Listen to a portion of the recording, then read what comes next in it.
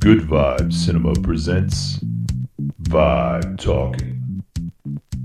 Hey party people, welcome back to Vibe Talking, an exciting new podcast about films with off-the-charts vibes, films from the golden age of adult cinema. I am Vic Terry, executive producer of Good Vibes Cinema and your host for this program, and I'm joined here by my friend, neighbor, and co-star, Manny V. What's up? And tonight we are talking about another fabulous film by Anthony Spinelli, because I have a type, definitely a fan of this dude's work. He has the range. He sure does. This one is called Dixie Ray Hollywood Star, and it is starring John Leslie, Lisa DeLieu, Juliet Anderson, Cameron Mitchell, what? Your boy Cameron Mitchell. And Kelly Nichols. And this film is a film noir detective story. Takes place in the 40s, but was made in 1982, which is really the tail end of the golden age. This is the latest film we've covered.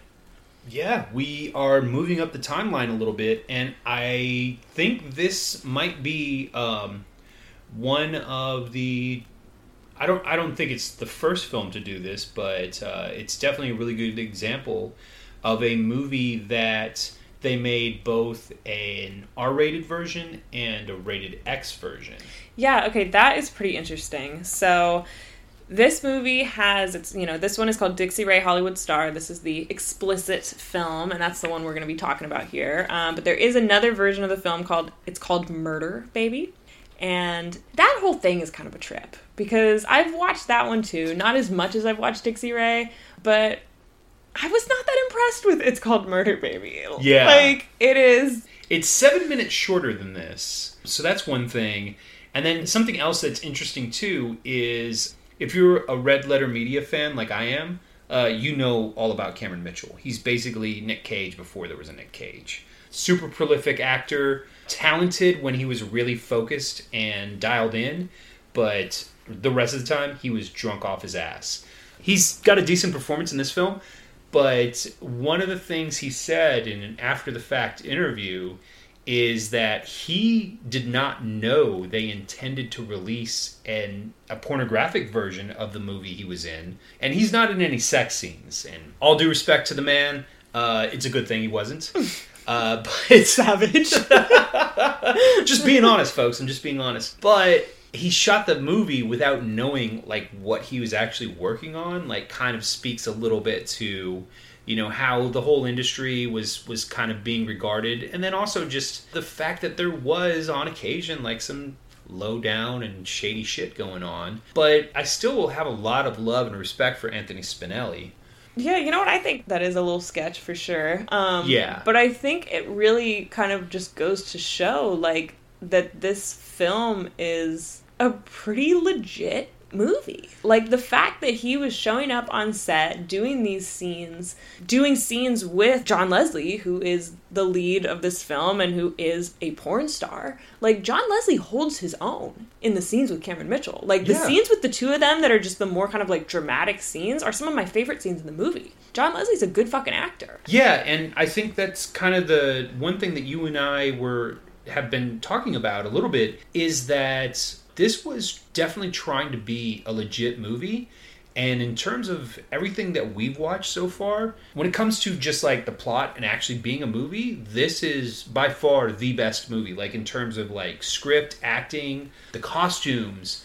This is set in 1940 but shot in 1980. Dude, the production value is so fucking good. It is. Every haircut, every car, every outfit, every set, even the props, the guns, the phones, just all of it is 200% dialed in, attention to detail, fucking spot on. Yeah. The 40s detective noir is not that hard of a genre to nail down, but at the same time, you could very easily fuck it up, especially if you're just somebody who's just look, I don't care about any of this stuff. Let's just get to the fucking. Let's just get to the fucking. And that's, there was attention to detail. So right off the bat, let's give them props. Mad props. Okay, Because you know where it goes from here.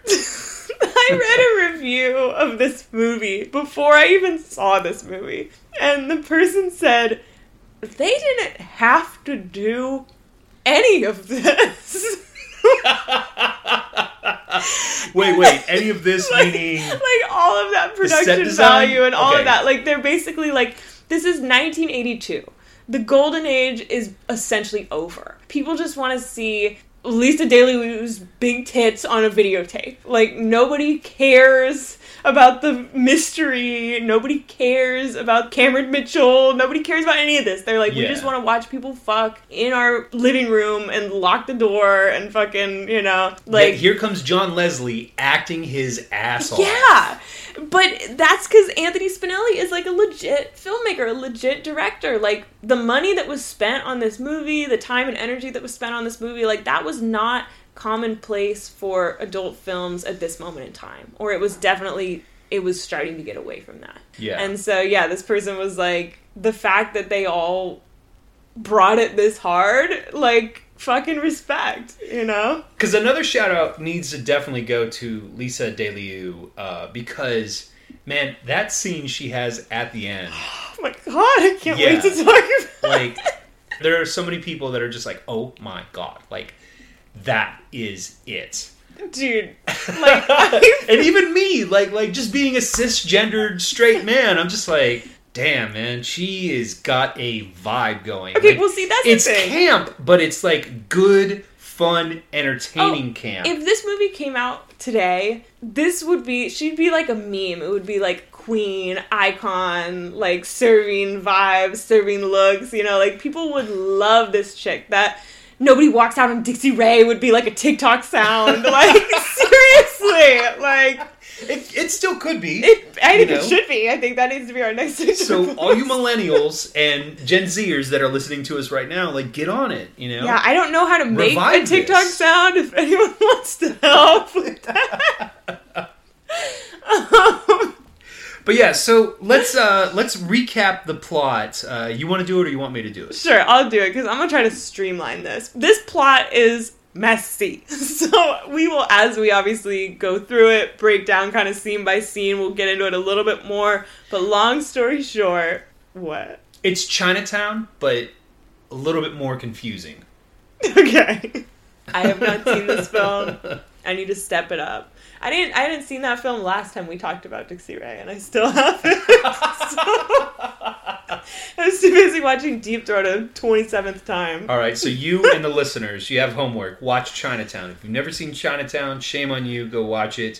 Finish listening to this episode first. So basically, here's the story. We have John Leslie, who plays Detective Nick Papadopoulos. Or is he a detective? It's a private eye. A private eye is not a detective. He's a private dick. Okay, exactly. In more ways than one. Hot. So he plays this great, cocky, you know, sleazy anti-hero type of guy. He gets called up by Dixie Ray, who is a washed-up film star from back in the glamorous days, you know, and she tells him, somebody stole a dirty picture of me and I need to get it back, and they're trying to make money off of me and destroy my image and all this, and it's not chill. It's probably my ex-husband who's an asshole and he totally leaked the photo. So Nick is on the case, you know, he's starting to try to crack it, figure it all out. Turns out that Dixie Ray stole her own photo, was trying to make money because her life is a hot mess and she's not a star anymore. And this is Hollywood, baby, so any publicity is good publicity. That's true. That's what's up. And if you can play both sides of it and be like, oh, I don't want this photo coming out, and you're the one leaking it, I mean, that's Kim Kardashian before Kim Kardashian. Dixie Ray was the original. Yeah, the original leaker. And then it gets even spicier because there's murder involved. She's trying to frame Nick. Spoiler alert. And her ex-husband is like totally chill or fairly chill. and she's trying to take him down to get his inheritance, and just all sorts of shenanigans going on. But while it's happening, there are mad vibes flowing. Dixie Ray is wearing like feathered bathrobes and yelling, and she's amazing, and Nick is just smirking and smoking cigarettes and vibing around town with his blinds cracked and the soft glow of a neon sign creeping in. It's hot. It's all very hot. Yeah, so, it's your standard kind of boilerplate detective story. This is where we start to get into, like, where we have some issues. Because, again, I will reiterate, the writing, like, it's that snappy, fast-paced, noir dialogue. And not every single actor and performer can pull it off. And especially, like, going back to some stuff that we've said on previous episodes, it's real easy to just write off acting in porn movies as just like, oh, it's just bad. We're not here for the acting. We're here for the fucking. But in this, they are trying to draw you in with the acting and then be like, and guess what? Now you get to see a little And you know what else I really like about it too? We've talked about porn acting and like this kind of specific like stylized nature of it, This film, I feel like, at least with the two leads, I feel like they are doing like over the top stylized acting, but not even so much porn acting, but more genre acting of the time period that they're playing. Dude, like, they are chewing up these roles. Dude. Okay, literally, Dixie Ray... out fire. Yeah, Dixie Ray, like, reminds me so much of Blanche in Streetcar. Like, so much. And if anyone knows me, I fucking love Blanche. So I was like, hot, love this movie. But her acting style, it almost is like Vivien Leigh. Like, that character, that acting is so cheesy and over the top. No human being talks like that and acts like that. Lisa DeLieu's performance of Dixie Ray, like, feels more, it's like that time period, that style of acting, more so than like the cheesy 80s porn acting vibe. Yeah. And John Leslie is very much playing that like classic iconic detective, with for the most part, this feels like if they were making a porn film in the 40s, this is what it would look and feel and sound like. It's so authentic. But that's where like the praise kind of ends.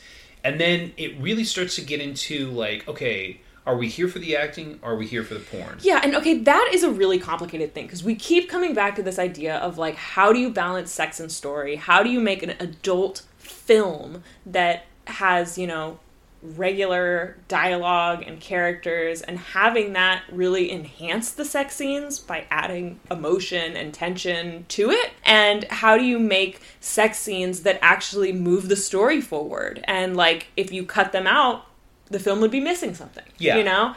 And I think that this movie, while it might be one of the better films that we've seen, I think it's one of the worst adult films that we've seen. I think that this movie has the absolute worst, weakest balance of sex and story. Yeah. Like, the sex scenes absolutely feel like they were just thrown in there. And the story, sometimes when they're trying to do dialogue and stuff during the sex scenes, it's honestly just fucking confusing. Yeah. Like, it is dropping the ball in both regards. And I feel like, because I've seen this movie quite a few times at this point, I feel like every time I watch this movie, I like it more as a movie and like less as a porno. Yeah, and I haven't watched it anywhere near as many times as you have, but the most recent time that I watched it, I was just kind of like, okay, I know when the sex scenes come up, and really what I'm paying attention to are just the acting, the dialogue, the writing, how the lines are delivered, and the interactions between the actors. And that was the thing where I really started to get more into that, to the point where I just would fast forward through the sex scenes. Dude, I'd get to the next actual, like, plot-driven scene. I feel like we're watching porn, like, the opposite way of anyone else. We're like, we're not here to watch fucking, we're here to watch acting. Yeah, get this fucking out of my way. I want to get to the acting, baby. In the way that you have your catchphrase, and if you've been listening to us on every episode, you know what it is.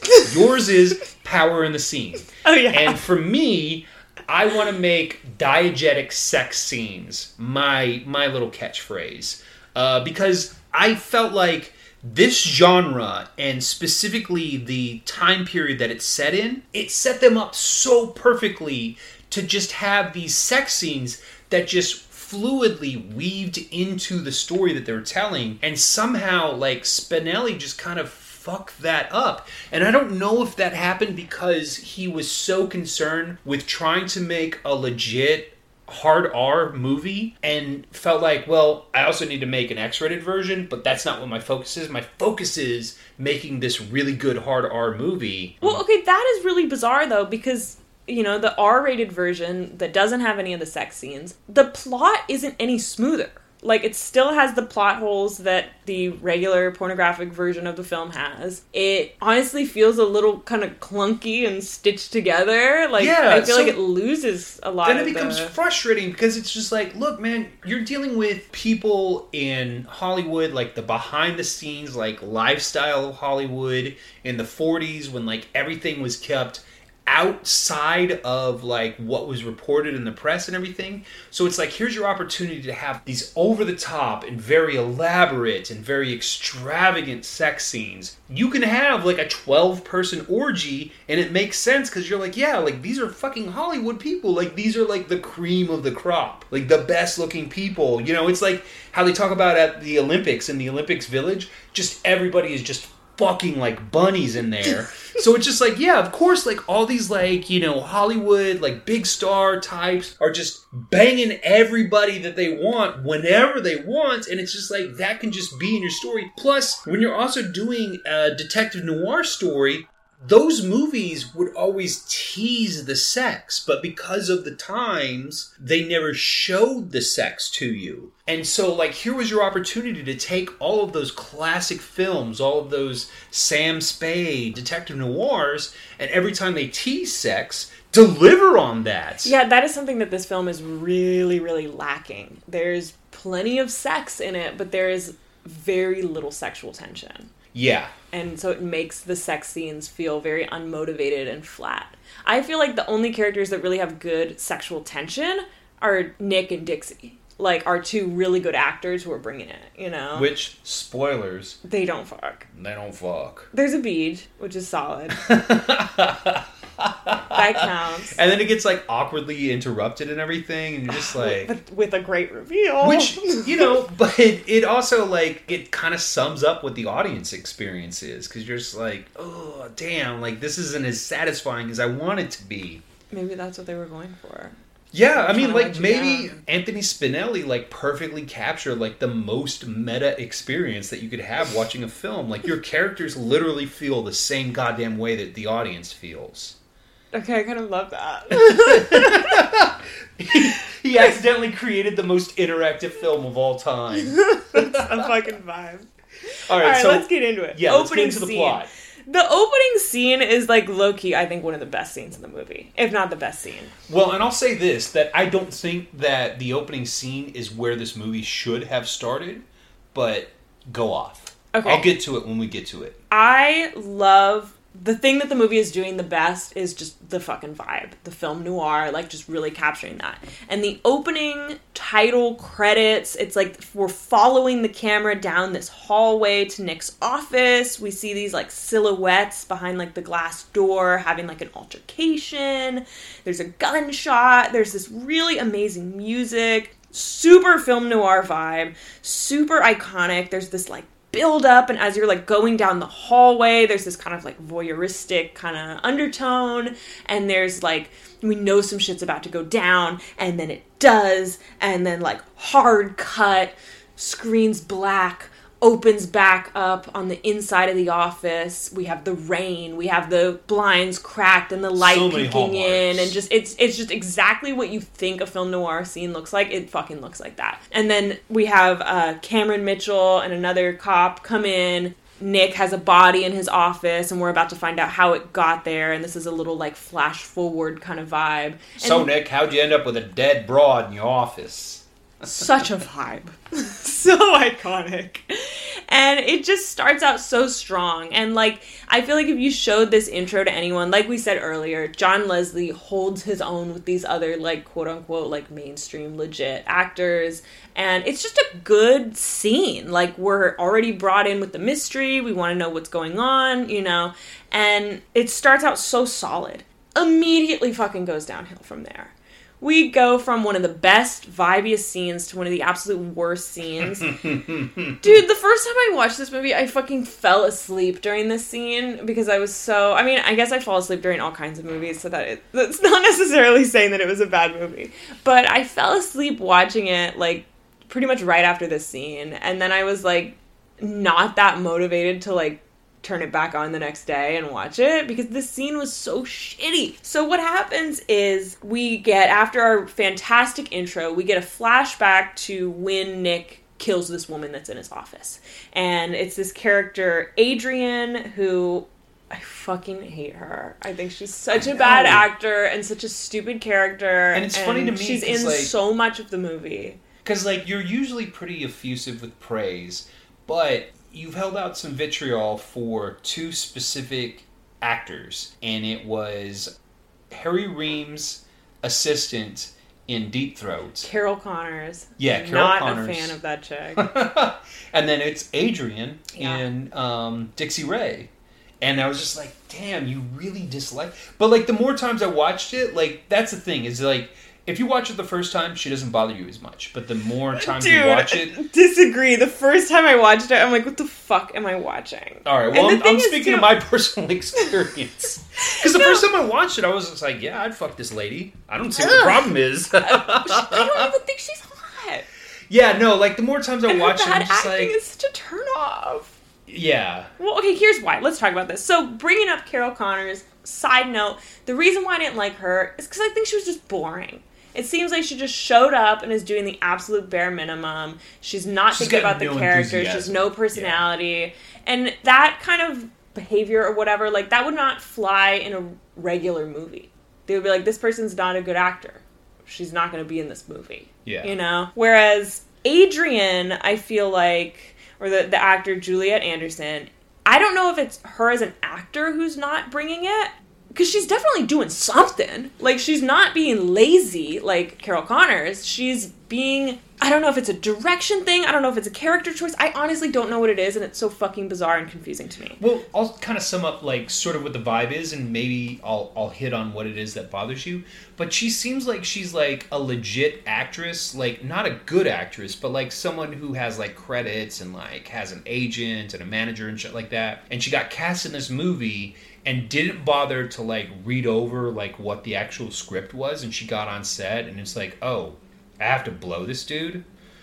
I already drove all the way over here. I guess I'll do it. Fine. Like, that's sort of the vibe she's got going. Like it does kind of feel like that. And then, I mean, not to shit on her or anything like that, but on top of the fact that she's, like, kind of hot, but not, like... Honestly, she seems mean. The secretary is way cuter than she is. I feel like Adrian, and this is where I don't know if it's an actor or a character thing, I think Adrian feels like a bitch.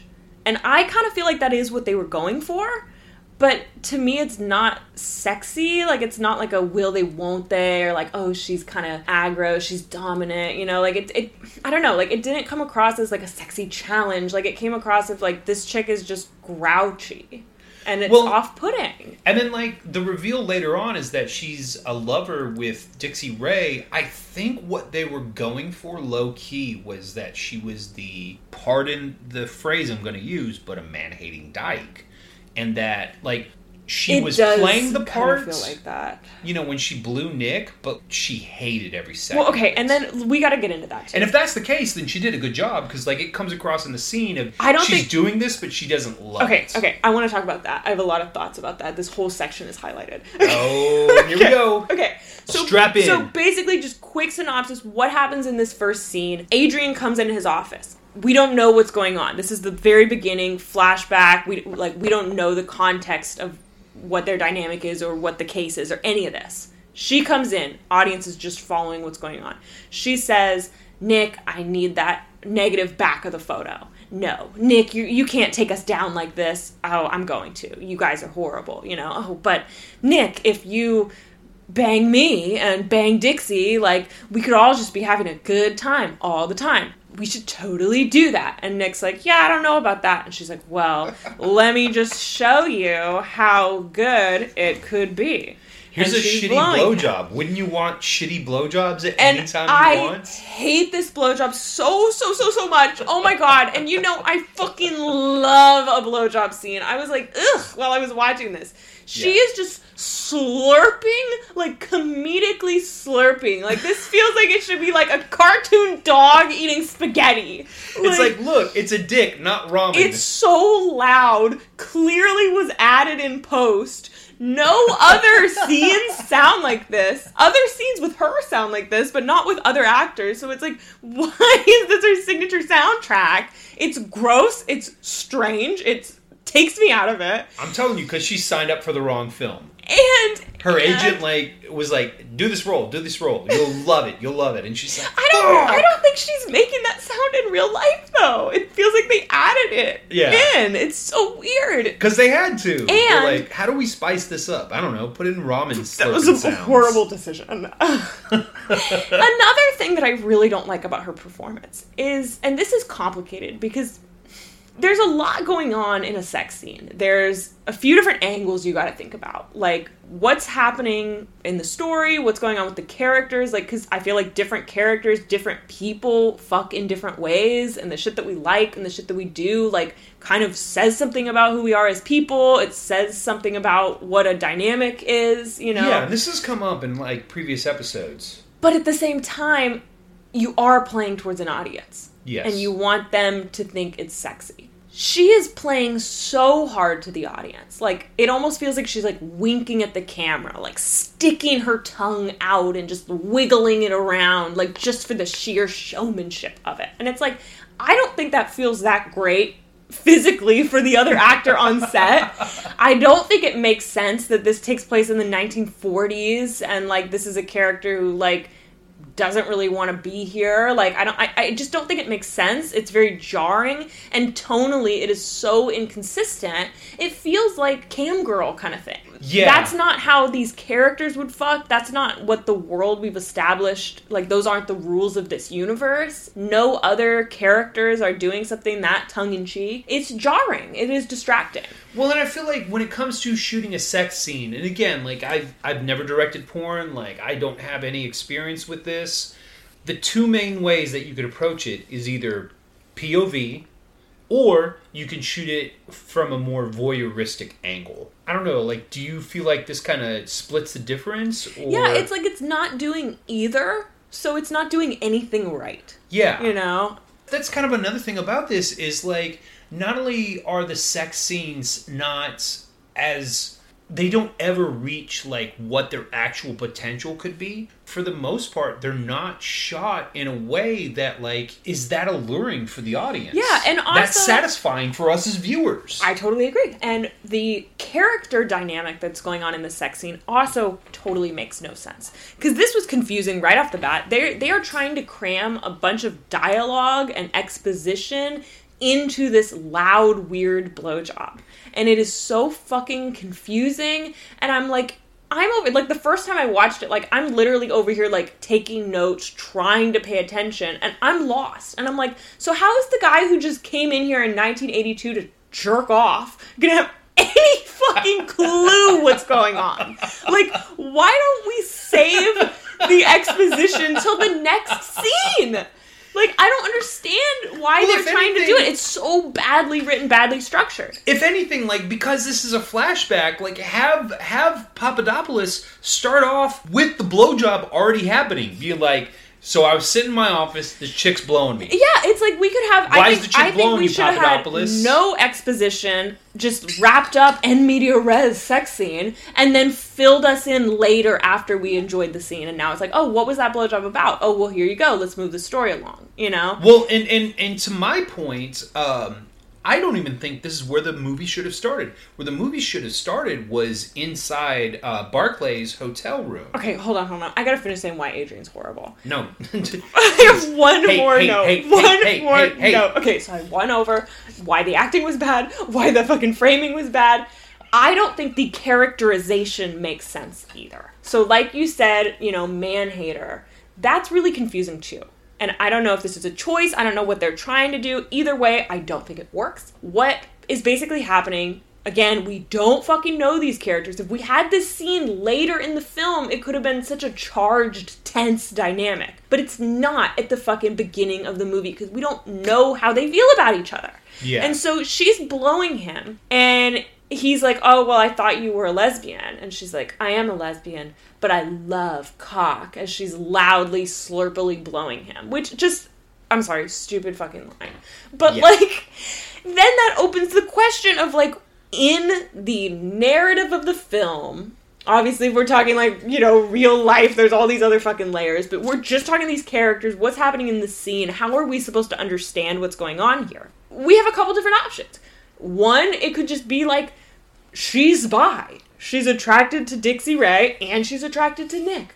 And this is a genuine, enjoyable blowjob. That's one take. Another take could be she's gay, but something about Nick is just extra spicy, which, a little problematic perhaps, but I feel like that trope exists, and it would have made sense narratively if they had chosen to do that.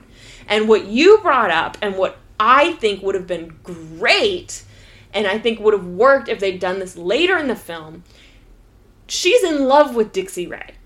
She's not into dudes. She fucking hates Nick. And she goes into this situation I do not want to fucking do this. I fucking hate this guy. This is going to be gross. But I'm doing this for Dixie, and I'm going to fucking power through it. And then Nick, knowing this and just being a complete douchebag about it. Definitely a darker tone, but I feel like this film has a darker tone. I feel like that makes sense with what we know about these characters. It would match up with this character. Yeah, exactly. Him smirking and her just fucking sour-faced, and then their conversation before and after it having just the weight of what fucking went down between them. That would have been a compelling character-driven sex scene. Yeah. But they dropped the fucking ball. Because we don't know who the fuck these people are. Which is going to be a and theme none of them with can this commit. discussion. Yeah. Yeah. Horrible. So then she wraps up the blowjob. She's giving me the negative. He's like, I can't do that. She pulls a gun on him. They do the fucking Greedo shot first or whatever the fuck happened. And then fucking he plugs her. They make it self-defense, but it's just the only other person that was there is now dead. So it's just okay, I guess we'll believe Nick. Sus. So that happens, and that's when we start to really get into the plot, because next is the secretary. And this is another scene that I think would have way benefited from having context, having happened later in the film.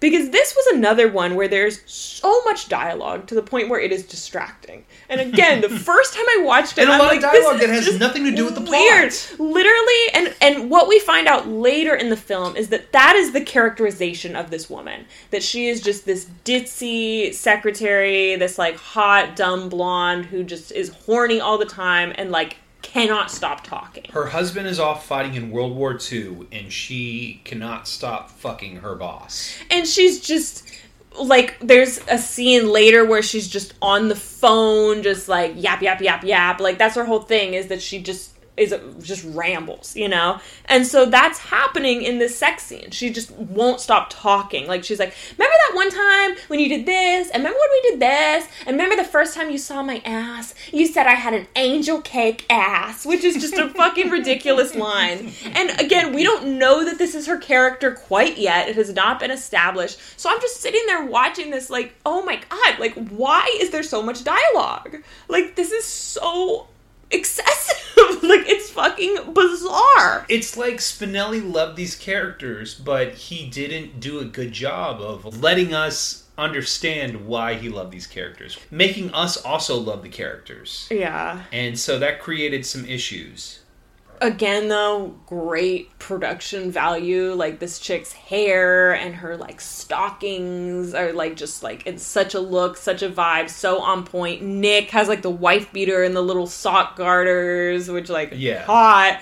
And the perfect film noir lighting, little cracked blinds, the shadows peeping through as they doggy style it on the couch. Like, it's great. There's some great visuals going on. I mean, that whole Betty Page aesthetic, like, I'm a huge fan. And, you know, if you want to understand, like, part of the reason why this was such a big letdown for me, it was you had all the things there to make this, like, one of the hottest porns I've ever watched, and then just drop the fucking ball. Did not maximize on all the opportunities you had right there. Yeah. And then finally we start getting into the actual narrative. Dixie Ray, the titular character of Dixie Ray Hollywood Star, finally comes into the mix.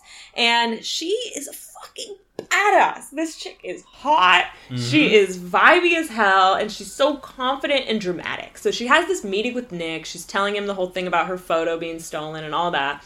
And there's a little bit of, like, flirtiness. There's, like, great sexual tension. So much back and forth, like, power in the scene. And that's what I like about them, is both of them have the power in the scene for most of the time, up until the very, very end. And even that's a little rocky of, like, who kind of has it, because the situation is so messy, you know? There's this constant, like, teeter-tottering of the power dynamic. And it's great. Like, it's entertaining to watch. I know, I wish we would have got more of these two in scenes together. Yeah. Like, fucking or not. Like, just the way that they talk and interact with each other is so damn good and so compelling.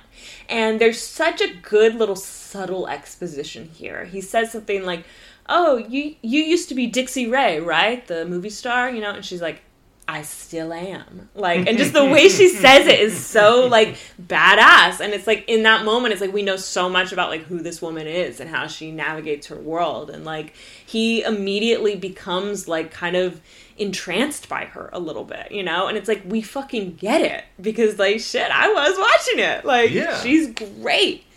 And then the next scene, so that's the moment where I feel like the movie starts getting good. We're on the case. I honestly think the whole case is so interesting, and it's like a really good plot and like an interesting story. And then this next scene is, I think, the first good sex scene. First one, horrible. Second one, this one, actually legit good. So he's trying to find Dixie Ray's husband, or ex-husband, or whatever at this point. And he goes to this hotel, and he finds this woman in the hotel room, and she's kind of like high and kind of like fucked up, and she's like laying in bed, and she's got these crazy eyes, and she's coming on strong. Real quickly, problematic. A little problematic, for sure. Very it was problematic. the 1940s. Yeah. It was the 1980s. It was the 1980s. Doing the 1940s. It was okay then. It's not okay now, but no, back then, like, it's you know, sus. It's sus. You understand. You have to just be like, oh, okay. Anyway. She's coming on strong, though. Like, she's trying to pull him into bed, and he's like, oh, what? You know? But then he's like, I'm on a mission, Toots. Like, where's Charles? You know, he starts getting all, like, rough with he it. gets very rough. That's, oh my god, okay. So, which somehow they make that hot. Which, personal, problematic. Personal but preferences the time period, you have to aside, excuse, it gets a pass. What I like about it, though, is basically as he's interrogating her and kind of, like, slapping her around and all that, they're also getting progressively more fresh. But as they get fresher, it gets softer, which I thought was really interesting, because almost like the way that he fucks like the secretary, you know, he's like bending her over and plowing her. It is like kind of a sensual, soft, like there's a lot of like kissing and like heavy breathing, and like they're really close to each other, and they're like talking softly to each other, and like the juxtaposition of like physically what's happening sexually, the energy of like this interrogation like situation that they're in, it's really interesting. Which, like, going back to when we were, you know, heaping some praise on that is a sign of how well John Leslie got into his character, that it extended all the way into his performance in his sex scenes. Yeah. It was an extension of the character he created with, you know, his fully clothed, dialogue delivering scenes. Like, it's consistent throughout, and he deserves credit for that. Like, he did a great job. And then also, Spinelli deserves credit for that, because as the director, he's the one in charge of making sure that all that shit matches up. Yeah, they work together a lot, and they do really well together. I feel like it's like a Damiano, Harry Reams dynamic, which I love. Like, I love when, like, actors and directors, like, just vibe with each other. They vibe with the same work. Yeah, and, I mean, after watching this, like, I definitely, like, want to watch more John Leslie films. Dude, there's some... Because, like, that was the thing for me, is, like, knowing that this was a movie that was shot both as an R-rated and an X-rated film. Is John Leslie primarily a legit actor who kind of delved into some porn, or was he a porn actor who actually was a good actor? And it's the latter, but because of that, it's just kind of like, I actually want to, like, watch this dude act more, and I don't mind watching him fuck. Dude, you know? He's good. He fucking brings it. Yeah, I'm a fan. And then this scene wraps up so good, and I gotta just say, too, structurally, so much better. We have the exposition when he comes into the room, and then they have the sex, and they kind of stop talking about the case, and we get to just enjoy the sex scene, and not be having to track the fucking plot. And then immediately when the sex scene is over, we jump right back into the story.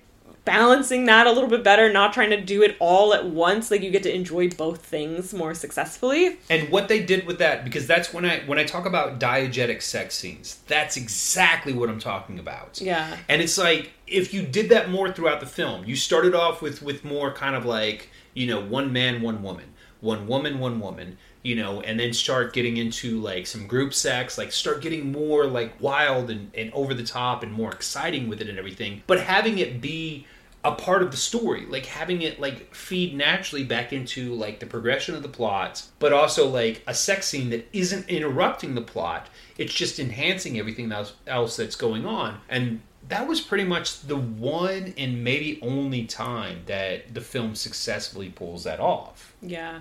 And this scene wraps up so fucking good, too. First of all, I just gotta say, I love how sweaty they both are. Hot, organic, and great another vibe. thing, too, is you don't realize it the first time you're watching it through, but it comes back around later on in the story, and it has some stakes. It's so good. It's so good. That's a great reveal. We will get to that. Yeah, so good. They finish, and then the voiceover narration of him, I gave her my card in case she had any other details about the case. And I'm just like, yes! Like, I gave her my load, and also my card. It's so good. Oh my god, I love it. Told her to give me a call if she had any more clues, or, you know, if she wanted to get banged again. Either or, both, perhaps. Which, if I'm watching a fucking porn about a fucking 40s detective, like, that's the thing I want him to do. He was like, I was trying to get some information, but I got some fucking puss instead, you know? like that's the way you want it to go. That's just part of the vibe, part of the lifestyle. Yeah. Great scene. And then, once again, fucking Adrian comes into the mix and brings the vibe down. Now Adrian and Dixie Ray are getting down, and it is just, again, so performative and shitty and fake looking. I also just don't like her haircut, and nothing about this is shot in like a flattering way. Like, she's going down on Dixie, and we just keep getting this weird close-up of, like, the side of her face, and it's, like, a total fat neck situation. Like, if I was shot that way, I would be fucking pissed. I would be like, we're not releasing this. And it's like, oh, because you didn't want to be, like, giving head on camera? And I'm like, no, because my fucking neck looks fat. Yeah. Like, please, overhead, looking down, like, that is the angle that you look good doing it. Why was that not the angle that it was shot at? And then another eyebrows, eyes, nose, bush. Like, another that's how you want it. Bizarre thing too is that we keep cutting back between Adrian's face mid-cooch and Dixie's face reacting to it. Yeah. We don't get any zoomed out shots where like they're both in the frame, and this is being set up that like Adrian is like in love with Dixie, that they have like a relationship. And it all just feels so... And there's a way to shoot that scene to communicate that, it doesn't feel like visually. They're a couple at all. Yeah. They don't play off of each other at all. Everything feels, like, cold. At the end, she, like, gets up. And I think the fact that they're not, during the sex scene, that they're not in the frame together, looking at each other, reacting to each other, touching each other, that they don't, like, kiss during it at all, which... I guess that's a little logistically complicated, but it can be done. Yeah, and that might legitimately come down to those actresses not like actually having any real life chemistry, which is challenging. It is, and it's just like, I mean, for me, blowjob scenes are your jam. Like my scenes are like girl on girl scenes. I'm into it, and this was like nothing about it was a turn on. Yeah, and that's hard when you're saying like that. There's potentially no off-screen chemistry between them, because it's like not even off-screen, just the on-screen. Like, but like if together. that was bleeding into it, like if perhaps the two actors didn't like each other, or that they were not attracted to each other, and that's affecting the way that they play. Or maybe the scene, just nobody liked fucking Adrian. Yeah, I think that's probably what it Juliet. was.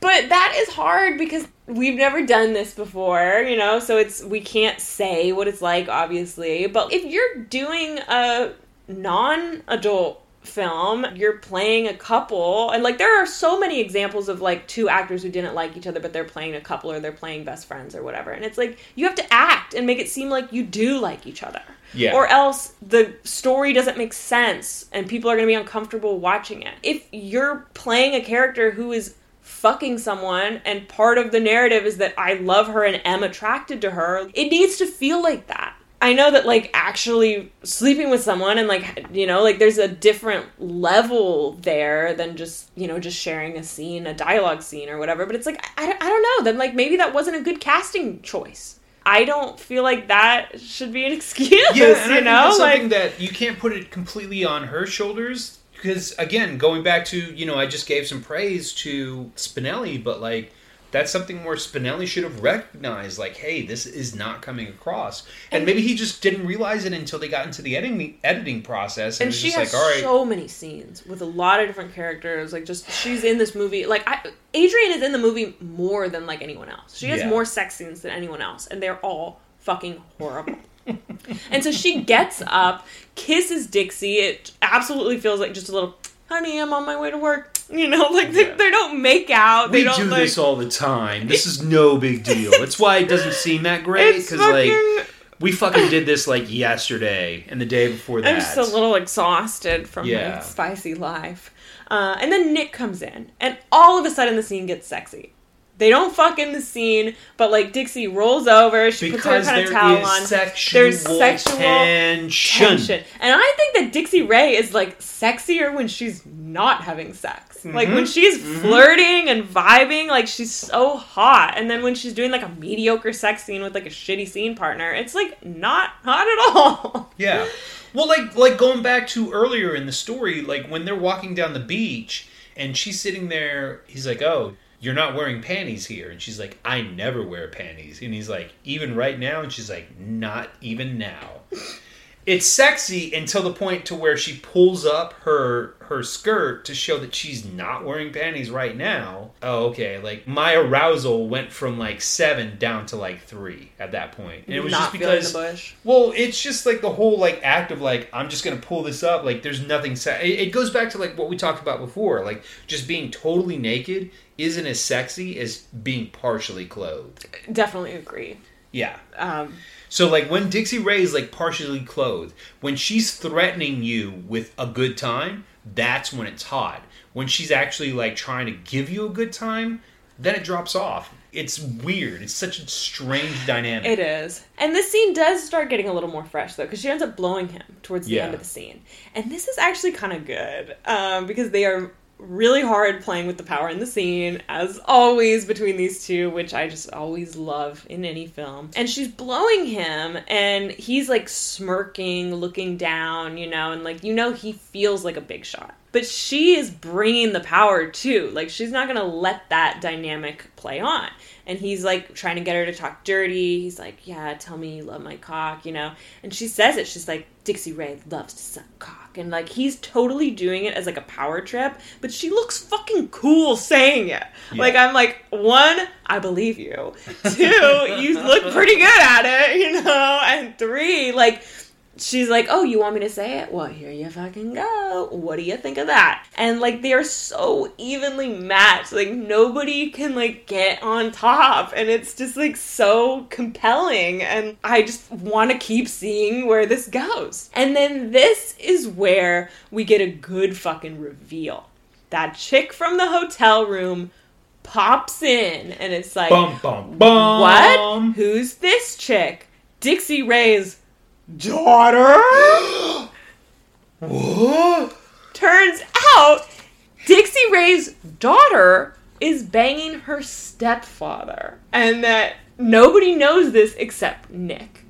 Yeah. And the two of them have like a confrontation in the hallway.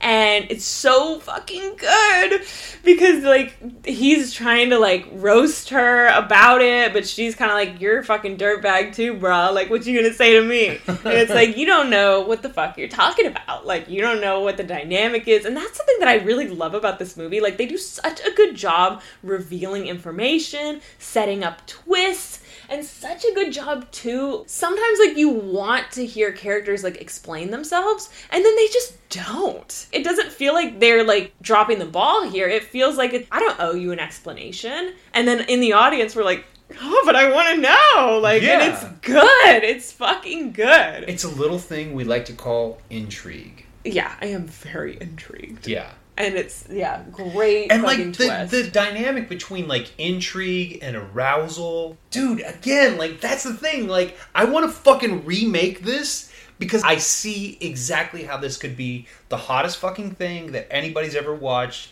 and people can watch it and jerk off to it and then be like, I want to see where this plot goes, and keep fucking watching it. Yeah, I feel like every time I watch it, I like catch more with the plot, or like I see them like setting things up for future scenes, and it just gets me like more and more into it every time. Yeah.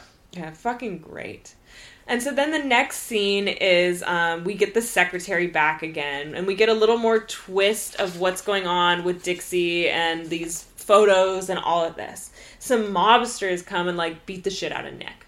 And then they're looking for the photo. And I want to talk about the scene where they are in Nick's office, because I feel like that's another one where they really could have maximized on the potential of it, because they gave so much screen time and so much dialogue and everything to Adrian, and it's like, take some of that away from her, give it to the secretary character, because she's great.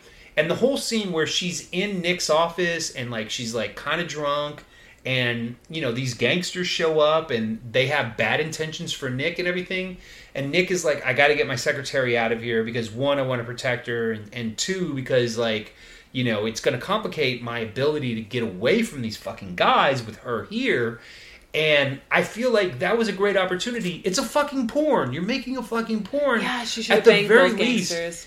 Like, yeah, like she should have banged the gangsters, or she should have, like, before he could get rid of her, she could have been like, oh, like, why don't all of you guys, like, fuck me? My husband's not back yet. Like, we could all have, like, a good time, you know? And proposition them and just have, like, this whole awkward thing of the gangsters are considering it, and Nick's like, is this going to help me? Or is this going to make things more difficult? Funny. That would be really good. Like that's the thing, is not just the sex scenes, but also like the farce and the absurdity and everything of shit that's happening. Yeah, okay, like, that's where they needed to fucking run with it, and it was so constrained, and the constraints are coming from, you know, Spinelli and what they're doing with the story. Yeah, like we got to get to point A to point B to point, because it's such a complicated plot. It's like we got to check off all these things. And it's just like, no, have fun with it. Like have a plot. Like there's this thing going on, but what everybody's here for is the characters and the sex and just how much fun everybody's having. Okay, that I actually love, and it's something that I've thought about like playing with in potential future projects. You know, I love the idea.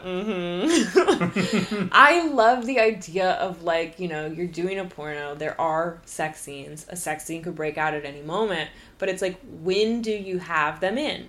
When do you have like a low-key sex scene that's maybe not explicit? You know, where it is like they just get to the bed and close the door and then cut to the next thing, you know? Because, like, I don't know if every sex scene necessarily warrants an intense, explicit 5-minute full scene. That is so funny. Like, the idea of, like, oh my god, is it going to be an orgy? And then, like, it isn't. Like, playing with, like, when and where do we put in a sex scene? You know, the best like I think it's filmmakers great. really play around with audience expectations. Mm-hmm. They give you the things that you know are going to happen, but they also like hold back and tease the things that you expect to happen, and then they don't. And then when you least expect it, that's when shit happens. And like that's what's so frustrating, because the whole thing with Dixie Ray's daughter, that was not a twist I was expecting to happen. Yeah. And it's just something that happens in the middle of the fucking film, and it's so good. And then it comes back around at the end of the film, and it's just like, yeah, do that more throughout. Make it unexpected,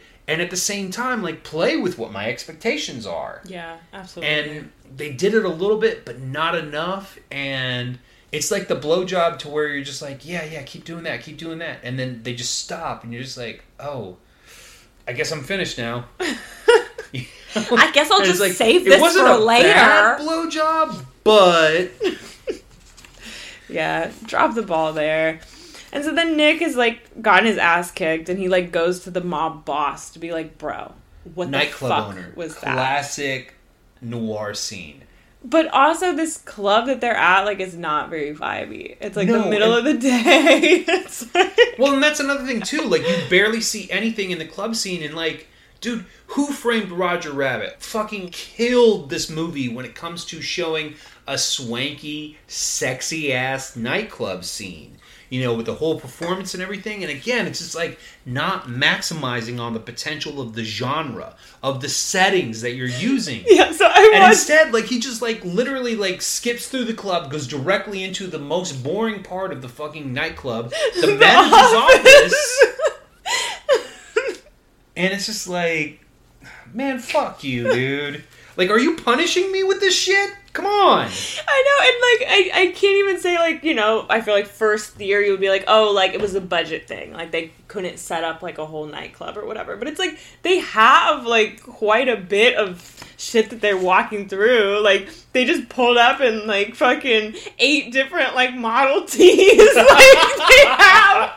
Yeah. They have plenty of money. And I can tell you, like, right now, in 2022, you can still go to LA and you can find a fucking ballroom that will work as a 1940s nightclub and shoot an entire fucking scene. I know for a fucking fact that you can do this. So, like, why didn't you do this fucking 40 years ago, bro? Come on. So he's talking to the boss and he's like, yo, like, why did your guys just kick my ass? And he's like, that didn't happen. And the 2 guys are, like, standing right there. And he's like, it's the same 2 fucking he's guys. like, really? I feel like it did. And he's like, well, I don't know anything about that. And he's like, okay, well, like, can it not happen again, please? He punches one of them in the gut, and he's like, what was that for? And he's like, I owed him one.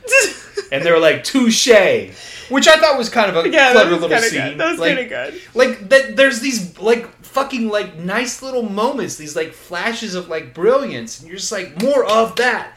Give me more. And then there's, like, this hot chick in there, Sherry, who, like, I think is the hottest chick in the movie. I really liked her. Yeah, okay, so here's my note on Sherry. I don't know if this movie should have been all about the perspective of Sherry, but I would love to fucking see an X-rated movie about a character just like her, some girl who's the hottest girl to come from her shitty Midwestern town. She goes to LA thinking like, oh, I'm the biggest deal in my town. I'm going to go out to LA. I'm going to become a big star. Fucking the whole world's going to hear about me. She goes out there, finds out there's fucking 10,000 girls exactly like her there already, and ends up working in this fucking nightclub, getting pimped out by the fucking owner and shit like that, and like showing a movie from her perspective as she works her way up from just like another fucking woman to be exploited to like a force. Okay, I love, first of all, great movie. I absolutely would love to see that.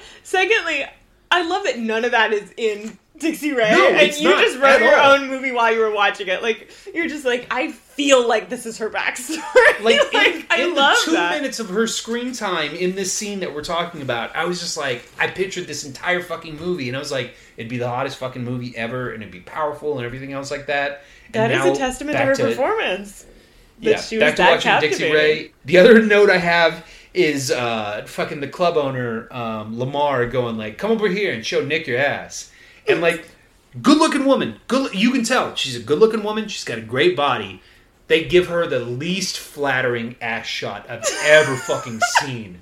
Some of these shots in this movie, it's like, what the fuck are they doing? Like, because I was just like, is that even the same fucking actress's ass? It was a body double. My ass is better looking than that ass. Like, come on.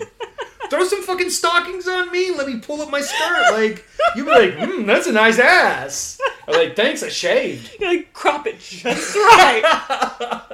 Anyone's ass can look right at the right angle. The lighting was bad. Like, it just made it look like flat. And like, it was just sad. It was, I had a sad boner. Once again, if you're her watching this, why the fuck is it shot like this? I would be pissed. I would be like, I've been doing squats for the last month getting ready for this scene, and you just shot it like that? Like, it's so bizarre the way Spinelli will go from like fucking teaching a masterclass on how to make erotic film. He really does. He'll have throw the a range. shot out like that, and you're just like, okay, yeah, this is the bad end of the range. Like, oh god! And so this fucking rando, useless scene. A little good twist of information. They're like, oh, I know you're selling the pictures because Dixie Ray owes you money, and he's like, Dixie Ray paid off her debt. I don't know what you're talking about.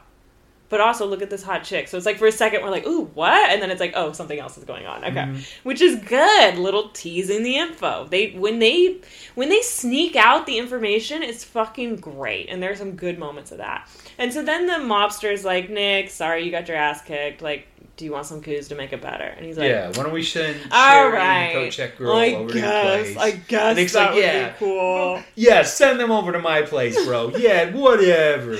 And then here comes the absolute hottest scene in the fucking movie. Nick's like at his house and he's like cleaning his gun like a fucking man. he gets a knock on the door. And it's Sherry, and she's like, oh, hey, babe, what's up? Like, ready to fuck? And then, like, her friend is there, like, oh, okay, Sherry, so, like, who's this guy? And, like, why does he have a gun? Like, what's going on here? Yeah, like that part, the first time I watched it, I absolutely loved that. Because Nick comes to the door, and this is where the first thoughts of, like, make a movie about Sherry. Mm-hmm. Sherry's seen some shit, and, like, very quickly learned how to deal with it.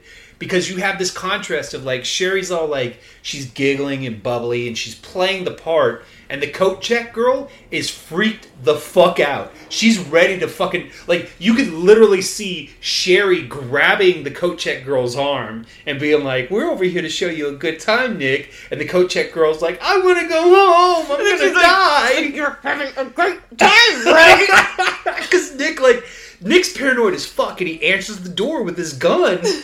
And, like, they come in, and they have this really hot threesome. Oh my god, the three-way is so good. Because, of course, guess what's in it? Power in the scene. Mm-hmm. Power in the scene. Power in the scene. Power in the scene. I know, it sounds like I'm, like, overusing it and, like, just saying it because it's a catchphrase. But, honestly, it is so fucking relevant to all of these scenes. And, like, I love, like, figuring out, like, what are the dynamics of, like, two characters. Yeah. And, like, how is that manifesting sexually. And nothing is more raw when it comes to, like, dynamics between individuals than, like, sexual tension and, like, the dynamic between, like, who wants to fuck versus who's going to let someone fuck. And, like, that's where, like, a lot of these movies become really interesting, is when you start to look at, like, okay, obviously there's, like, a lot of desire there, but is it a desire that goes both ways?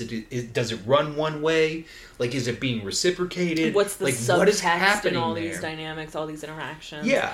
Yeah, so he's banging Sherry, and the other girl's, like, sitting there watching, but, like, the whole time, and she's all kind of tense and nervous, but you could tell she's all fired up. And like, there's stockings and garters, the whole Betty Page thing going. Beautiful, great looks. Nick is just staring at her the whole time with, like, this, like, smirk and this, like, very, like, dominant, like, powerful, like, super intense eye contact.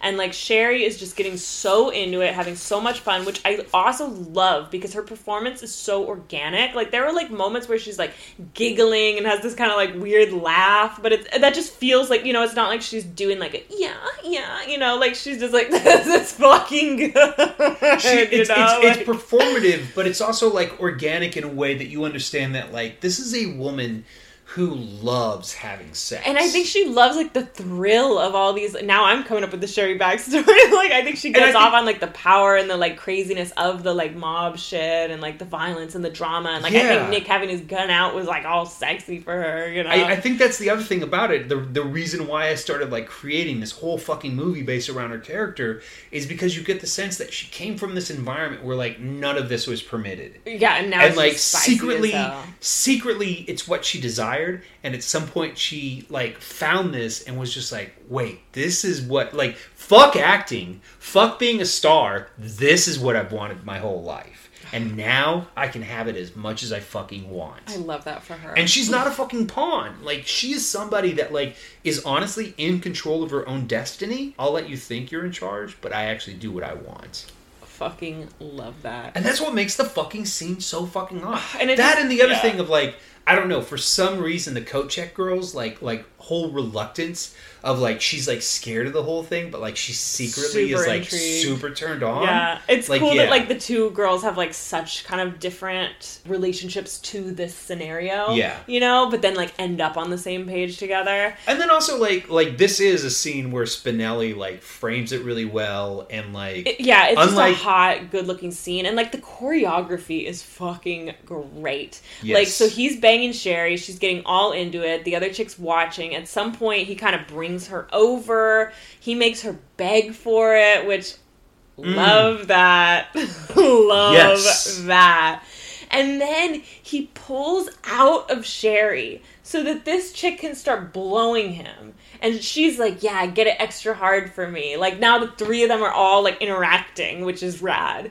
And then, you know, he's alternating between, like, mouth and coos, and then they're kind of, like, kissing each other, and everybody's kind of vibing, and, like, it's just fucking amazing. And then, finally, it's like, you know, like, all right, we're gonna, like, let's get this girl in on it, you know? And so... Coat check girl is getting plowed, and she's like they're all three, like, on top of each other. Like, Sherry's, like, laying on her back, coat check girl's on top of her, they're, like, making out and feeling each other up and whatever, and then Nick is, like, behind, like, doing the plowing. Yeah. And, like, it is just fucking squad goals. Like, oh my god. It's one of, like, that's the thing, is, like, watching these movies... You know, you get used to contemporary porn, and you get into this mindset of, like, okay, everything is specialized to the point to where it's like, if there's something particular that I'm looking for, it'll take, like, 5 minutes of searching, and I'll find exactly what I want. So, like, when I watch these movies, and a scene comes up, and I'm like, I could fucking get off to this. It's a less common occurrence than you would think.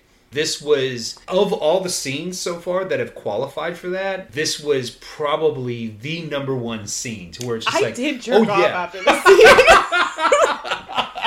And I normally don't. I honestly, like, never jerk off watching porn, because I like to watch it. I like to pay attention to it, and then, like, maybe, like, an hour later, I'll be, like, reminiscing, and I'll do it, you know? But this movie, I was, like...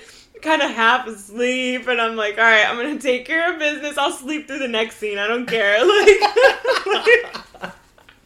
yeah, no, this scene, like, good. I'll watch it and I'll just be like, oh man, I gotta fucking, like, I gotta just bite my lip and, like, just power through it. Like, because, I'm like, taking notes. Because, like, the other thing about it is, like, for some reason, like, when I can kind of tell that, like, an actor in the scene, whether or not they're actually getting off, if they're able to accurately portray that they're getting off, even if the actor, like, the performance is saying, like, I don't want to get off, but I can't help it, I'm getting off, oh my god, I'm getting... Like that shit is hot as fuck, and that's exactly what's going on. Yeah. Like, coat check girl, like, fucking tries to hold back, can't fucking help it, fucking splooges. Dude, it's just like, oh! I mean, I do feel like people should watch this movie, but if not, like, just watch this scene. Yeah. Like, yeah. It's a good like, scene. Fast forward into, like, this is like 75 minutes yeah, in this or is like something towards that. the end. Yeah. This and the scene with the daughter and everything like that, like, there is some good stuff in this movie. Yeah, there's some good sex in this. Yeah, there is. Which makes everything else so fucking frustrating. I know. But then here we have another scene, right after this great, phenomenal sex scene, is a really good narrative scene. So Nick gets a phone call from Dixie Ray's ex-husband. And it turns out that Nick has been just like bullshitted the whole time, and you know, because they've all been operating under the assumption that like this guy is the one who's been blackmailing her, he has the picture, all of this, you know. He's like, bro, like, I broke up with Dixie a while ago because that bitch was out of control. Like, she was the one going to orgies, not me. Like, she probably took that picture of herself. Like, I was like, this chick is out of control. He says something about, like, her, like, debaucherous Hollywood lifestyle, and I'm like, show us. Yeah, you're like, show us what all of debaucherous Hollywood lifestyle? I haven't seen that. I'm not familiar with that. I'm sorry, I thought I was watching an adult sex film. You're gonna tell me and not show me? What the fuck? Like, that's another note that I put down, is the phone conversation with Charles Barkley. And it threw me off because the first couple of times I watched it, I heard it as Charles Barkley.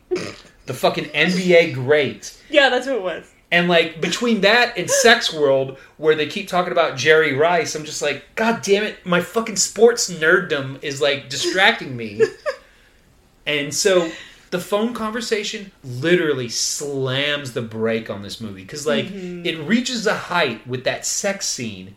And then fucking immediately it's like, well, I got to get back to the plot now. So get out of here, you two broads. No, I thought this was good. Like, I thought this was a great scene. Because, like, this character is so interesting. Like, this is another, like, big twist. And this is just, like, literally like a 1-minute phone call. I wanted them to interact in person. I know. This guy was really good. I do kind of wish we would have seen more of him. But again, it's like one of those things like leaves you wanting more. Like, I'm like, ooh, who is this guy? Like, what's his deal? Like, I'm interested. Well, because you're not really going to find out. He says, though, he's like, okay, he says, you know, when he's talking about Dixie being so debaucherous, and Nick is like, but fucking your own stepdaughter is like totally chill, you know? And then the guy says, I don't have to justify myself to you. That's a very personal matter.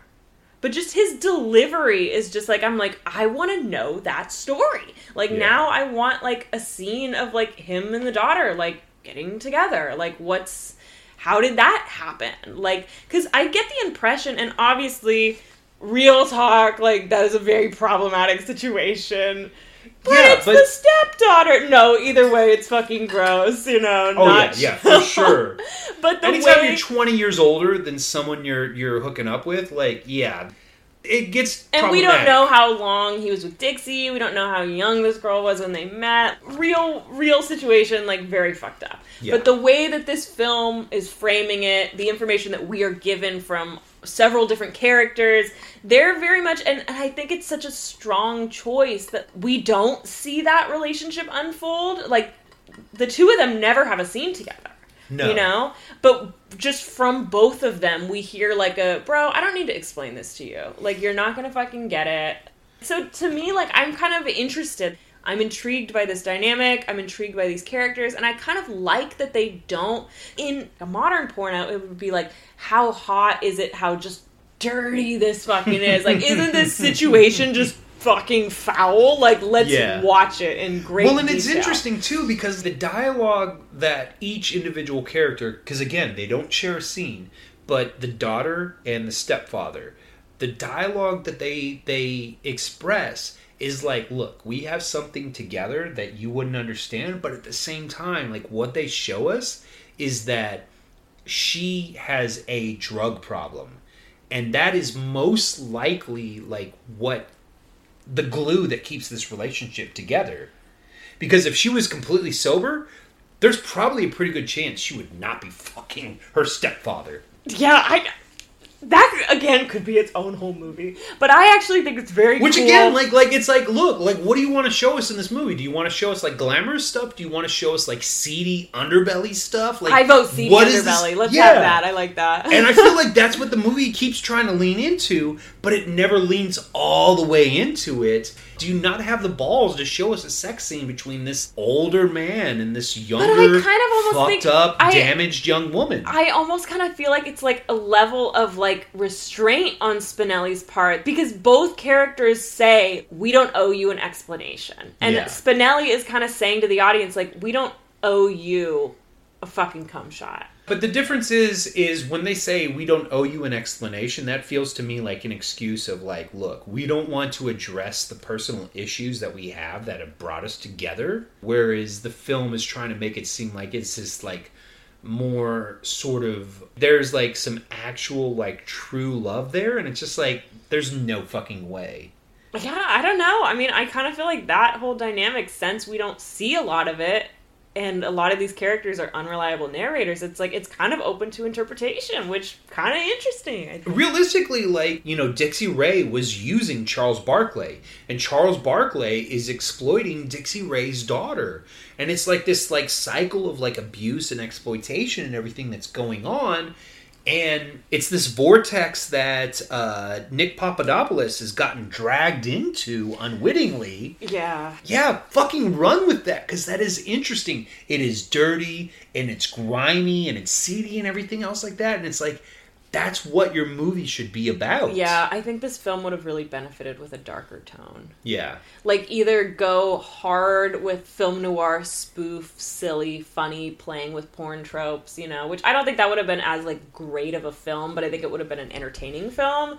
But I think really, like, these characters are fucking interesting and these dynamics are wild. Really digging deep into that, I think, would have been, honestly, like, a phenomenal film. Because another thing I'll say is, going back to talking about Chinatown, if you had seen Chinatown, then all of a sudden this whole like subplot that's going on, you would understand sort of what is inspiring it. Okay, fuck, I'm gonna have to watch it. It's a fucking great movie. Yeah. So then here's where things start to kind of wrap up. Like, the mystery has finally been revealed. Nick goes to the hotel. Wait, hold on. Oh, yeah, okay. So you're getting into it. Yeah, so Nick goes to the hotel to talk to Charles, because he says, he's like, we need to talk about this in person. Like, there is a lot to unpack here. Yeah. And Nick's like, okay. He shows up, Charles is fucking dead. Which, in my opinion, this is where the movie should have started. Well, not there, but he goes to the hotel. He doesn't want to get seen at the front desk, so he goes in through the window, sees that Charles is in bed, tries to wake him up, and when he shakes him, realizes that he's been shot. Then he gets knocked out, and him waking up on the floor in the hotel room with Charles Barkley dead in the bed, and the gun that was used to murder him laying by his side, that's where the fucking movie should have started. Oh, that would have been good. Yes. Start there, then having him talk to Cameron Mitchell and his partner, and relaying everything that happened, tell the story that way. I think that I like would have that fucking, a lot better. Like, yeah, that would have drawn you in. Especially because what they're kind of trying to set up at the actual beginning of the film is like, oh, like, there's a body in his office, it's Adrian, you know, but it's like, the cops, like, don't really give a shit. They're like, she's kind of hot. Like, it doesn't seem like they're gonna take like, that. Did you fuck this broad? Was she good? Nah, she's alright. Get her the fuck out of here. Like, it doesn't seem like they're that concerned about, like, oh, is there a cover-up? They're just like, yeah, I believe you that she was just being a bitch. And, like, you know? Which he could be fucking lying. He could have been lying. Yeah, problematic.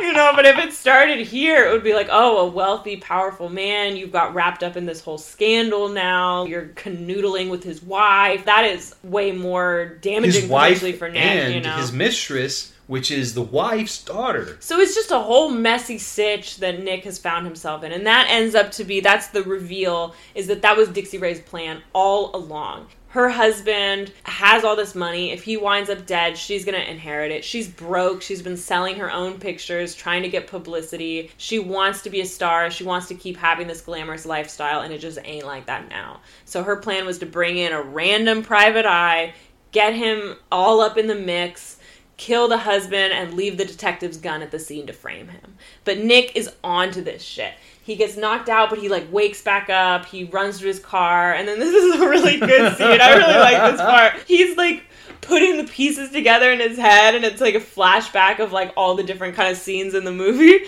And he's, like, voiced over as he's, like, figuring it out. And he's like, damn, they were distracting me with pussy the whole time. And, like, now all of a sudden, like, every random sex scene in this movie is like, oh, that was part of their evil plan.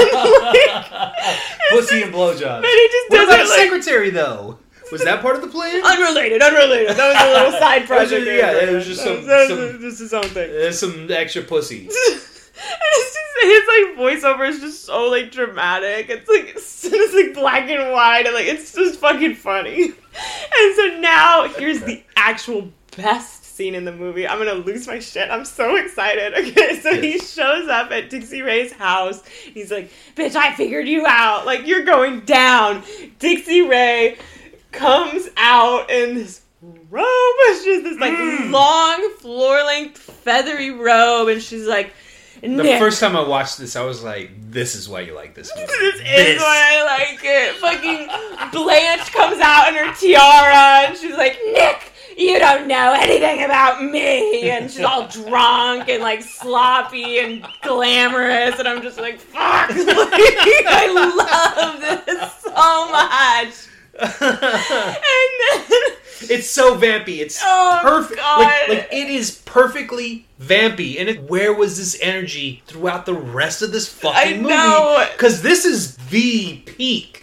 It's so good. Oh my god. And so Nick calls her out, exposes the whole plan, and she's like, Nick, please. I don't give a shit. Like, you really think that I am gonna go to jail. Like, I'm gonna show up in court and be like, oh, poor me. And then everybody's gonna love me. And then, like, you're gonna fucking go down. And he's like, oh, really? Because not everybody loves you, Dixie. You know who doesn't love you?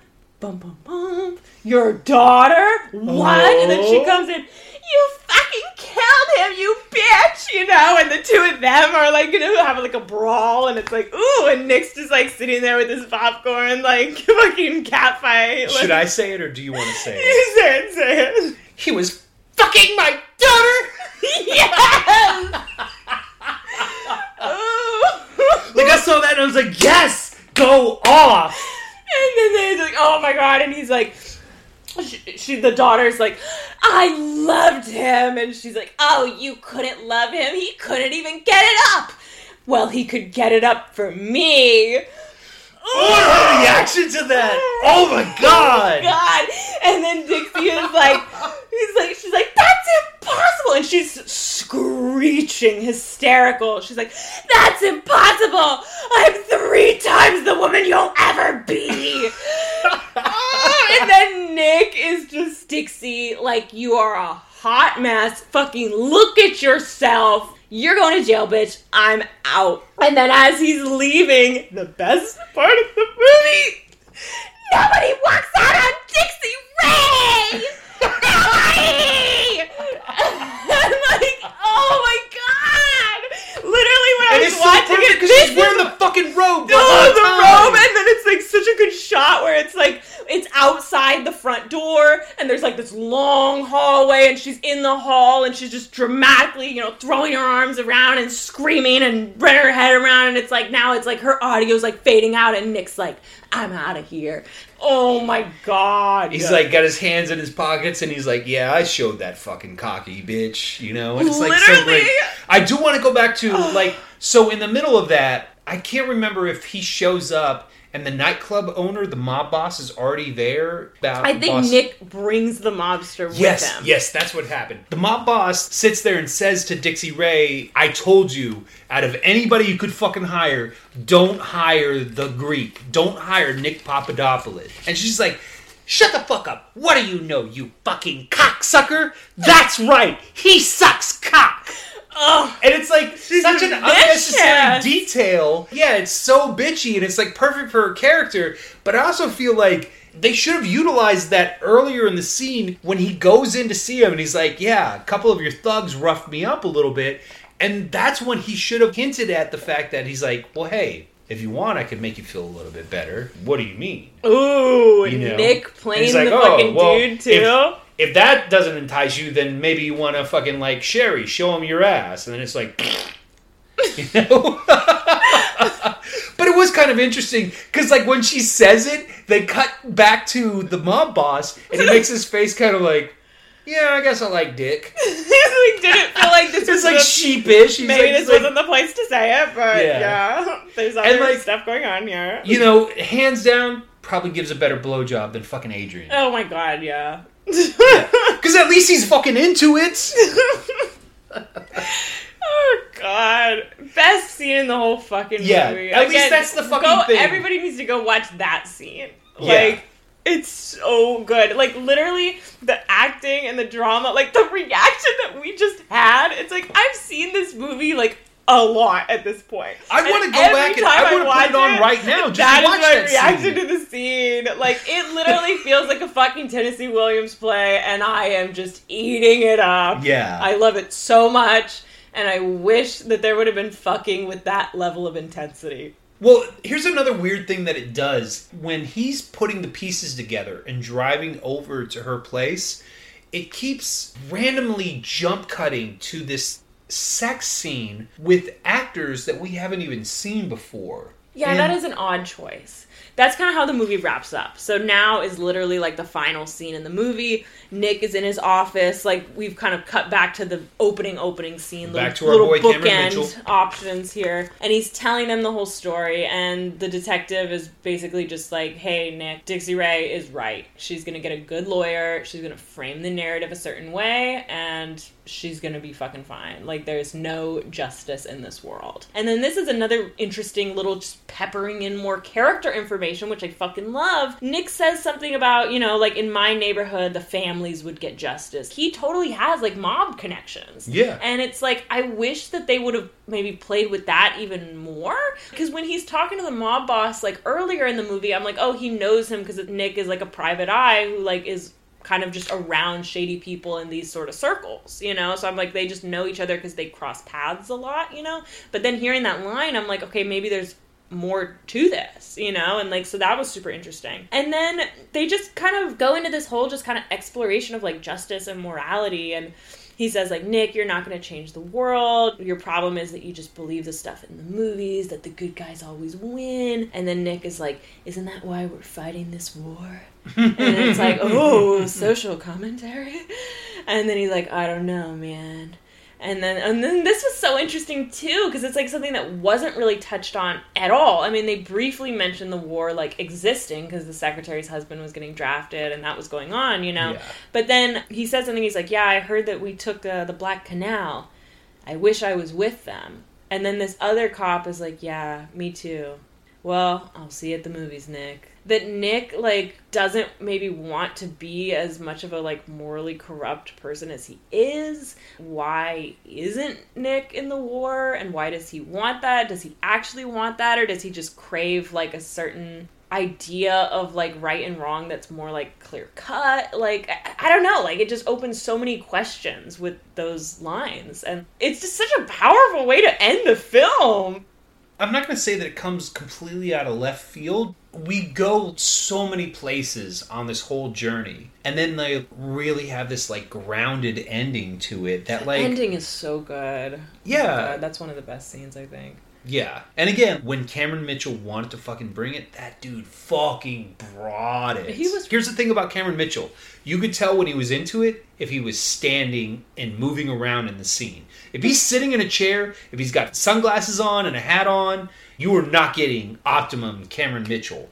But he was standing up, fucking no sunglasses, clear-eyed, clear speech, and it's great. Like, that's the fucking thing, is like, it's mind-blowing to sit here and watch an adult film and just see, like, good writing, good acting, good directing, all of that shit going on, and you're just like, okay, yeah, fuck what anybody else says. This is an art form. This is absolutely an art form. It just sucks that it's just like they didn't maximize on all the potential that they had. Because every time that they did, it was so great. And every time that they didn't, it reminded you that, not that you're not watching a real movie, but you're not watching an award-winning movie. Yeah, this film really, I feel like it had that potential there. Yeah. And the reason why I don't hate this movie because of that, like, because when we talked about Devil and Miss Jones, like, the fact that it does so many things right but does so many things wrong was really frustrating to me. But my problem with that film was that I feel like the things that didn't work, there was a certain amount of, like, laziness going on. I don't think that this film is being lazy. I think that they're trying worked their really ass off. fucking hard. And so for me, like, even though there are maybe certain scenes that I don't care for, certain performers I don't like, you know, there are things that I feel like this movie could have done better, I still really, really like this movie. I have just nothing but respect for Spinelli and the Yeah. main cast and, like, you know, minus that one particular actor. I mean, like that's the thing about Spinelli. Like you said, he has the range, but also, like, he is incredibly frustrating. I don't know if it's a lack of focus, if it's a lack of resources, if it's a lack of time. He comes so close to fucking undeniable greatness. What I think it Like, was... right on the verge of it. I really do think it was an acting problem. I really think... I don't know, I feel like a dick saying this, but I really feel like the chick playing Adrian, like, took the movie down several pegs. But that's a decision where, like, you as the director, and especially if he has any insight into the editing process, Yeah. he could sit there and, like, he could call for reshoots. He could cut out scenes. He is the one who made the choice to give her all of the screen time that he did. Again, because the first scene focuses on what happens to her character, and because she becomes such a central focus of the movie, you cannot blame it entirely on the actress because you put her in that position. And if she did not have the fucking gravitas, if she did not have the ability to bring across the vision that you as the director had, you need to fix that. Yeah, I really feel like they could have almost completely cut that character. Yeah. I don't feel like she was, even putting aside my opinion about her performance, I don't think narratively she was that essential. If anything, the daughter should have had more scenes. Yeah. You know, Adrian has No, she was so essentially much more nothing dynamic. She to was do so much with more the interesting. plot, you know? Yeah. Like, okay, she's Dixie Ray's girlfriend. Like, so what? Like, Dixie Ray's ex-husband has one scene. Dixie Ray's daughter has 2 scenes. All these other characters that are directly involved with the action I mean, are Sherry not has in it 2 as much. scenes. Yeah. And Sherry's way more interesting, way hotter. Everything, Adrian pops off the screen. The daughter pops off the screen. Whereas Adrian, you're like, oh, it's a drag on the whole thing. Yeah, and all her scenes feel so long and just... Yeah, I think they should have just majorly fucking cut that character. Yeah. Regardless, though, I still recommend watch this at least once. Yeah, absolutely. Especially, like, if you are at least into detective noir films, you'll have fun with this. It's a good time. And if you're into, like, stuff that's vampy and campy and over the top and just ridiculous, Dixie Ray is such a fucking great character. Dixie Ray and Nick Papadopoulos are awesome characters. And if you sit there and just, like, watch the movie and then just start imagining telling the story of the secretary, telling the story of Sherry, telling the story of the romance between the stepfather and the daughter, that's one of the things about it. I think this is part of the reason why you and I are so frustrated with it, is it's because it's clear that, you know, Spinelli, like, envisioned this whole entire super interesting tapestry that was the backstory of this movie, and we get glimpses of it, but we never see the entire thing, and that's really what we want to see. Yeah. So, But you know what? The things that this movie does right, it does so fucking right. yeah. And it is still very much worth the watch. I mean, just for the last 5 minutes of the movie, it's worth watching. Yeah, if you're not gonna watch the movie, like, just watch that scene. Watch the threesome, watch that scene, and you'll be satisfied. Yeah. And you'll save a bunch of time. No, watch the movie. Watch the movie. No, definitely. But if you're pressed for time, just watch that, watch the end. And then, like, later on, when you've got more time Yeah, in your schedule... you'll be enticed by the finale. Right, that you'll be let like, me- oh, maybe I should go back and watch Maybe I'll cut this. out the Oh. first, like, 10 minutes of the movie and, like, not deal with that. Although, you're going to miss out on Maybe scenes with Cameron Mitchell. I'll just fast forward the sex scenes and just watch the movie. Except for that threesome, bro. You don't want to miss it. Do not miss that. All right. So you want to get into plug time? Let's do it. Because I have Alright. not been doing this. I have been lacking and shirking my duties here. You guys, you gotta like, follow, and subscribe. I gotta say this. 2. Oh god, I'm like, see, look, I can't even do it right now when I'm intentionally trying to do it. Okay. Instagram.com/vibe talking. No G. We have Instagram, we have Twitter, we Mm-hmm. now have a TikTok. TikTok is just Good Vibe Cinema.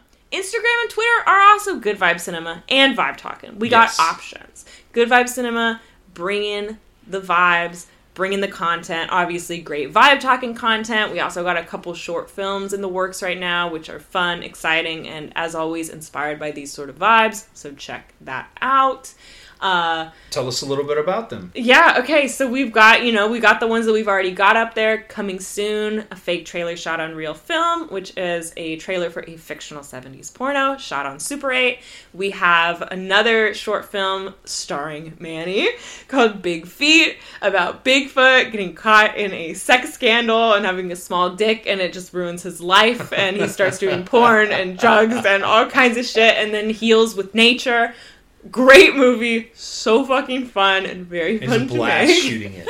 And then some of the newer stuff we've got going on is a longer short film, like a one-act. It's called Yes and it is about manufacturing the perfect movie quality date, getting wrapped up in that kind of, how do you be a hotshot producer and still get laid? It's based on a true story. Yeah, and I've read a lot of scripts, and it was one of the best scripts I've ever read. Like, it was jumped off the page. It was great. Yeah, it was. Oh no, God. I mean, like, I'm not just saying this to say this. You're not like, just like legit, like, it's. I loved it. I thought it was great. I wanted to be in this, and I was like, I'm not right for the part, but maybe, just maybe, Damn.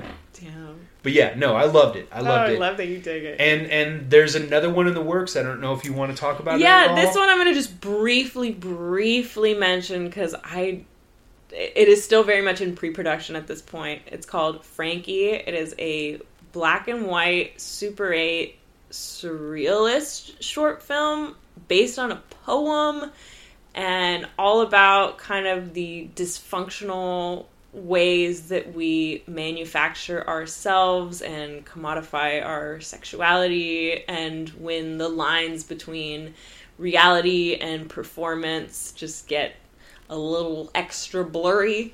So it's a kind of a heavy piece. It's a very trippy piece, and it's unlike anything I've ever done before. So I'm excited to explore that. Yeah. And I've got something that I'm working on. It's a little project called Ghosting. And the teaser is what happens when your past comes back to haunt you. Such a great tagline. Yeah.